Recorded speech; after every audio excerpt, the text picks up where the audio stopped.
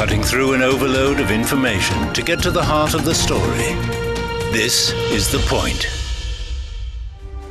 United Nations Secretary-General Antonio Guterres said in July that our world is facing a dramatic climate emergency. He said the goal to limit temperature rise to 1.5 degrees is in intensive care, but we risk seeing it lost irreversibly in the years to come. Achieving global carbon neutrality by 2050 is a crucial part of tackling this climate emergency. But rising restrictions on coal and oil imports from Russia due to the Russia-Ukraine conflict has added an extra layer to the crisis. So now we must ask ourselves, how will the energy security crisis impact efforts to achieve carbon neutrality? Some say now is the best time to accelerate global green energy transition. Others say we have to wait, with a difficult winter just around the corner. Amid such global energy uncertainty, how to keep carbon neutrality high on the political agenda of the world's major players? How can developing countries, including China, strike a balance between energy transition and security? What's at stake? Welcome to this special edition of the Global Thinkers Forum, brought to you by CGTN from Beijing. I'm Li Xin. I'm pleased to be joined from London by Anthony Froggatt, Deputy Director of the Environment and Society Program of Chatham House. From New Jersey, the U.S., by Dr. Chris Craig, Senior Research Scientist of Princeton University. From Beijing, by Associate Professor Teng Fei, Deputy Director of the Institute of Energy, Environment and Economy of Tsinghua University. And from South China's Shenzhen, by Zhai Yongping, Senior Advisor on Carbon Neutrality of the Chinese tech giant Tencent. He is also former chief of the energy sector group at Asia Development Bank. The warmest welcome to all our panelists from around the world. Let me turn to my first guest, Professor Teng Fei there. As we've heard and as mentioned, basically very often in China, clear waters and green mountains are invaluable assets. Now, this assertion was made by Mr. Xi Jinping as early as in 2005, while he was still serving as party chief of Zhejiang province in eastern China. Since then, he has mentioned this on many occasions, both inside China and also international occasions. Now it has, of course, been written into China's top development guidelines, plans, and as well as into the constitution of the ruling Communist Party of China, just to say how important this is. What's the relationship between this philosophy and China's carbon neutrality goals? Well, I think this philosophy is the basis for China's carbon neutrality goals. Because of this philosophy basically says the natural resource has its value that on people. And that is also the case for the carbon emission and carbon neutralities, that to maintain the sustainable development of humanity, we need to reduce and limit our emission within a given space. This is so-called carbon space. And to achieve that, we need to recognize the value of that carbon space. And we also need to achieve that as a whole society. And that is what has been mentioned in this philosophy. And also, we need to achieve this as a whole from the international perspective. So as human society, we need to cooperate together to reduce our emission and to make our environmental safe. And because of there is only one Earth. So from regard, I think that the carbon neutrality is very much inconsistent with this philosophy. And that is why China promotes the idea of carbon neutrality and use that as a basis that provide common goods that to the whole society. And that will be the China's dream, and that will be the future of our society. Right. However, how to implement this philosophy, how to turn it into action is, let's say, something of an art. Let's say, I want to turn to Mr. Zhai for my second question, because Chinese President Xi said this January that strategic thinking must be improved, as people should bear in mind the big picture throughout the whole process of delivering the carbon peaking and neutrality goals. He said the relationship between development and emission reduction must be properly handled. What does that mean, and what's the implication from China's perspective on the global fight to peak carbon emissions? Yeah, thank you for the question. I think most important thing is to bear in mind that this carbon neutrality ambition should be, first of all, people-oriented.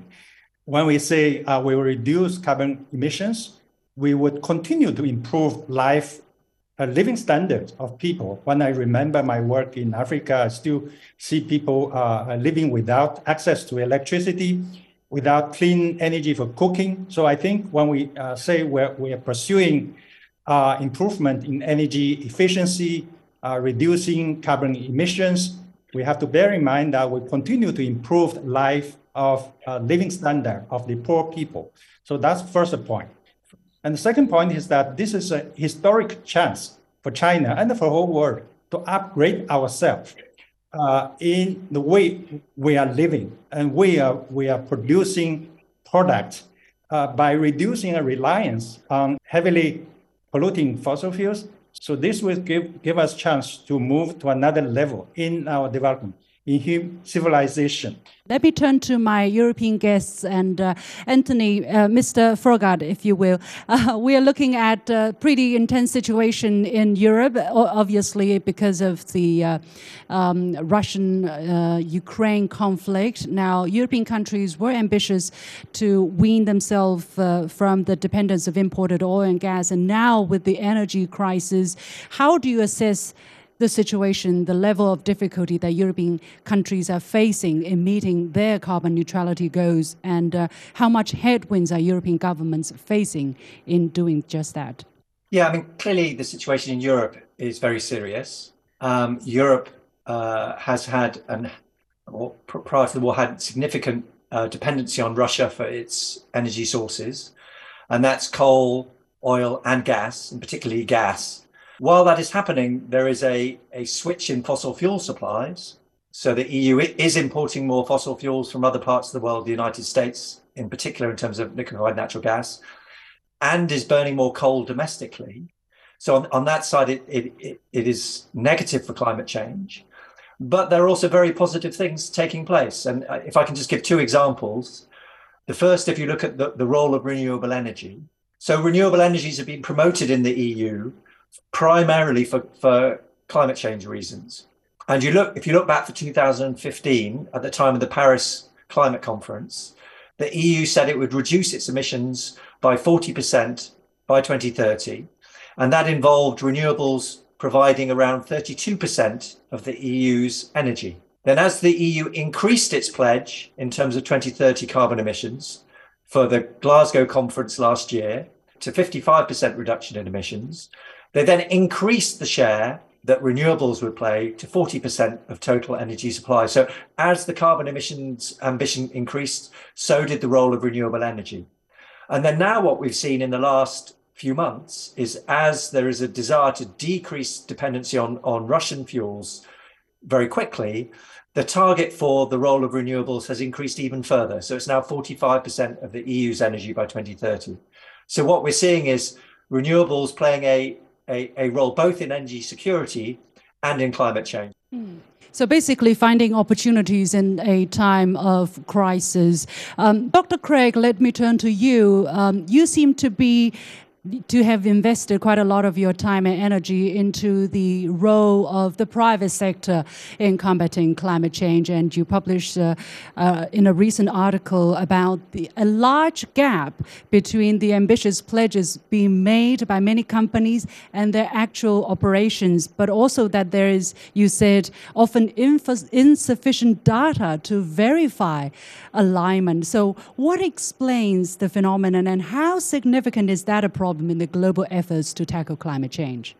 Yeah, thanks for the question. Look, I think we're at a stage now where since 2015, we've become very serious about the need for action. And so we're making these promises around transitioning to net zero.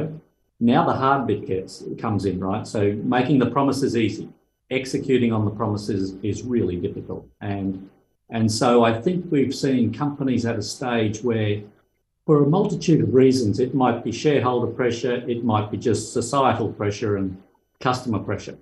But they know they need to transition. But you're talking about, generation companies, you're talking about transportation companies, oil and gas companies who have this competing dilemma of an incumbent asset base, supply chains, customers, etc. And they can't just switch that off overnight. And so they're all grappling really with how they're going to make that transition.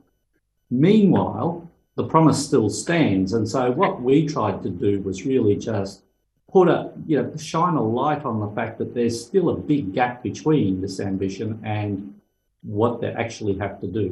But I think the same is true for countries, right? It's true of companies, but I think all countries are also wrestling with this challenge. Let me turn to Professor Tung to pick up on that very important note.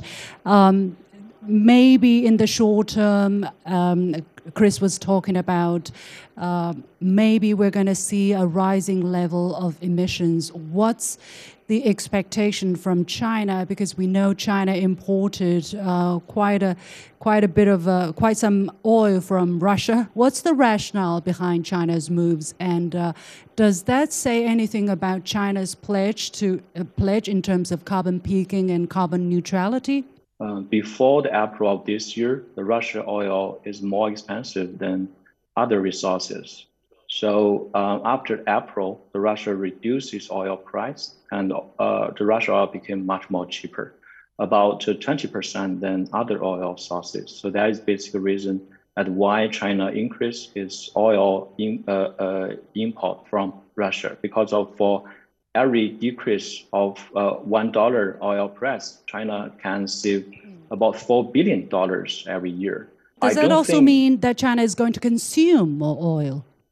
I don't think so, because if we look at the numbers that in the last year, 2021, China consumed about 700 million tons of oil, a decrease of about 3% compared with the year 2020. And also China is developing a lot of policy that to incentivize the reduction of oil consumption in transportation sectors. For example, that China is the largest or the number one new energy vehicle market, both the producers and consumers. In last year, China produced more than 3 million new energy vehicles, much larger than United States and Europe. And that is a clear signal that how China will move towards a low carbon transportation sector, and that will also reduce China's oil consumption in the future and help to achieve China's carbon peaking and carbon neutrality targets. Let's take on the topic of the role that Chinese tech companies or Chinese internet giants can potentially play in bringing down carbon emissions. And I want to turn to Mr. Zhai. What kind of new technologies is being implemented or experimented by technology companies such as Tencent, Huawei, Baidu, so on and so forth? And is there a gap as well between the ambitions of the Chinese private sector with the kind of actions they're following through? Yes, as you mentioned that I currently working as a technical advisor to Tencent for its ambition on carbon neutrality. This itself a proof that the company is fully committed to continue to support the carbon neutrality, not only for the company itself. Actually, we have set a target for the company itself for achieving carbon neutrality by 2030. This is for our company's own business. But beyond that, I think the most important part of our ambition, like other tech giants in China or elsewhere, is our ability to use digital technologies to support the whole society in delivering carbon neutrality objective in 3 ways. First of all, supporting a change of lifestyle of consumers through through WeChat, for example, the social media service we are having. Secondly, Tencent is using its digital technology platforms to support business or companies in transforming their way of production so that the production process will be more efficient with less emissions. And we're also looking at way of reducing their emissions by combination of different technologies. So that's our support to business. The third point is our support to nurturing the new technologies, as you mentioned, like, for example, in hydrogen, energy storage, carbon capture and storage, CCUS, so that Tencent is supporting these emerging technologies, as we know that for the country or the whole world to achieve carbon neutrality by middle of this century, we will need these technologies. Mr. Froggatt, let me turn to you for some European perspective. What's the situation on the private sector or the use of innovative technology in terms of accelerating efforts towards carbon neutrality goals that you can share with us at this moment? Well, I think Europe has been, and I hope will continue to be, a sort of major driver of technology change. And I think it's important both in terms of what it develops domestically, but also in terms of the market that it creates. And I think a really interesting example is in the turn of the century, when you saw the EU, or in fact Germany, put in place feed-in tariffs for solar PV. So for the first time, if you installed solar panels, you were guaranteed a fixed price for the electricity that was generated. And that encouraged a real boom in the development of solar panels. And that then encouraged other countries, in particular China, to develop a solar PV industry that could then supply PV to Europe. And we've seen that occurring very clearly. I mean, China now is the major supplier of global PV panels. Around 70% are produced here in China. But it's the EU that created the policy and the market to enable that to happen. And I think we're seeing similar things in terms of electric vehicles. We'll see that to some degree in hydrogen and storage. So the EU, because it is, I would say, quite advanced in terms of its decarbonisation plans and looking at what the implications of that are. So I mentioned before that the plan is that 40% of the EU's energy comes from renewables by 2030. And that's energy, that's not electricity. So the share of renewable electricity within the next decade may well be 60, 70, or even 80%. And that has a huge implication for how the grid operates. And then we'll need new technologies, the balancing opportunities, the storage opportunities, or the storage technologies. And so Europe is, through its very structural changes within its markets, within its sectors, encouraging innovation and trialing new technologies. And I think that is a really, really important role for Europe. Dr. Craig, are you equally optimistic about the kind of prospects that Europe is seeing?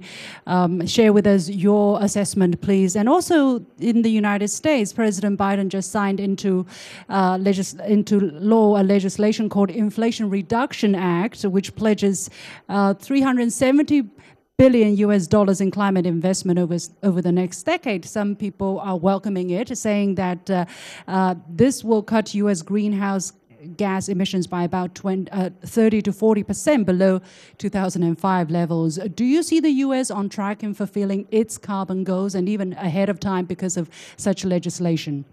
Yeah, thank you. Look, as of the last couple of weeks, obviously things turned around in the US. We were feeling a little dejected for a while, but the Inflation Reduction Act got passed. And, you know, whilst it is not as ambitious as the Build Back Better Act that had been proposed and had died over the past year, it is certainly going to make a big difference. Our assessment is that it should put us on track to a 40% reduction by 2030 relative to 2005 goals. Now, that's short of the President's stated ambition of 50 to 52%, but I think it's consistent with where we think we need to be to reach net zero by 2050. So I think the US is in much better shape now, and I think the execution is still there, right? We have all the incentives we need. It's a coordination challenge now because we've got to simultaneously expand demand for clean hydrogen and supply. And so there could be some chicken or egg issues that won't be solved simply with incentives. And I think the same is true in Europe. I think we have the right policy settings. We now need to get the right kind of stimulus between government and the private sector to coordinate these what I think are very ambitious expansions of new technologies. Making room for all opinions and seeing events from more than one side. This is The Point. To fulfill climate commitments, countries are facing multiple hurdles. Should we be adjusting our expectations around energy policy commitments, or is now the right moment to make these crucial but difficult changes amid global uncertainties? How to keep the bigger picture in perspective and find a way to promote international cooperation? I'm pleased to be joined in alphabetical orders from Gold Coast, Australia, by Professor Brendan McKee, Director of Climate Action Beacon of Griffith University. Professor Qi Ye joining us from Xiamen, southern China. He is from the Society Hub of Hong Kong University of Science and Technology. He's also professor of School of Public Policy and Management of Tsinghua University. Professor McKee, let me get your insights. How do you look at the impact of this on global climate change collaboration and cooperation? Of course, we're not going to say who is to blame, who is what, but the sheer impact that this is going to have on the efforts that has been unfolding. Yes, this is very serious. We really are at a critical juncture. I actually say a critical juncture in the history of the human endeavour on this planet. We are in the midst of a climate emergency. We're used to thinking about, what we're seeing play out with our geopolitics. And as you say, we're not here to talk about who's right or wrong, but just looking at the real politic of what's unfolding. It's actually a very long-standing tension in international negotiations. The wonderful negotiations that the UN has been moderating, the tension between short-term national self-interest and the long-term common good. Now, when it comes to the climate change problem, with international negotiations, we're used to thinking of them in what we call as a zero-sum game. There can be some barter, there can be some winners and some losers. If I win a bit, you have to lose a bit, or you can win a bit and I can lose a bit. It's called a zero-sum game. But climate change is a non-zero-sum game. We either all win or we all lose. And this is what the science is telling us very clearly, that there is no escape from climate change impacts. Wealthy countries are as exposed to climate change impacts and risks as are poor countries. They actually have more built assets that can be damaged by extreme weather events. They also have more adaptive capacity. And so this is why the UN, in the Paris Agreement, there's what's called the Global Goal on Adaptation, which is about this shared responsibility to look after each other, because there's nowhere that is safe from climate change impacts. So we've got this tension between what the science is telling us we're experiencing and looking at, and if you like, conventional ways of thinking about our international relationships. The climate change problem is one where we really have to do this radical collaboration, put aside our short-term national self-interests and work together. And it's very unfortunate that current geopolitics is putting up barriers to that. Professor Qi, I would like to get some Chinese perspective from you naturally. Of course, China is committed to fighting climate change, and yet it seems to a lot of people that this decision to suspend dialogue with the United States on climate change is an unfortunate one, which looks to impede the much-needed cooperation between the two sides on this critical issue. What is China's consideration, and why does China decide to take this step despite the much-needed cooperation that is already very much in deficit? I think you are absolutely right. This is a very unfortunate situation that the United States and China are now suspending the climate talks, we have to realize that China-US cooperation on climate change has been crucial in global governance, global governance and actions on climate change. Recall back in November 2014 when US and China signed the joint announcement on clean energy and climate cooperations. Next year, September 2015, President Xi and President Obama signed a joint declaration on climate change cooperation. And these documents actually set foundation for the Paris Agreement, which was reached in December 2015. And even last year, and last November at Glasgow, at the very last minute, COP26, and US and China worked together to release that joint declaration on climate actions. So we had very good and productive cooperation back then. Actually, climate change was just one of the very few issues that the two countries can actually talk to each other. But to work together, it takes two parties. But this cooperation really requires a broader foundation for the cooperation on climate change. And One China policy is actually the very critical part for this foundation. It's a cornerstone, in fact. When this foundation, when this One China policy is hollowed out, by irresponsible actions, then the foundation is shaken, and the cooperation is more like a shoot without a root, right? Then sooner or later, this shoot and the leaves on it will be withering. This is a very critical moment for the two countries to work together, but we do not really see the kind of a geopolitical environment for this climate cooperation. This is very, very unfortunate. And with that, we come to the end of this Global Thinkers Forum. And on behalf of the whole team, thank you very much for joining us. And you've got the point.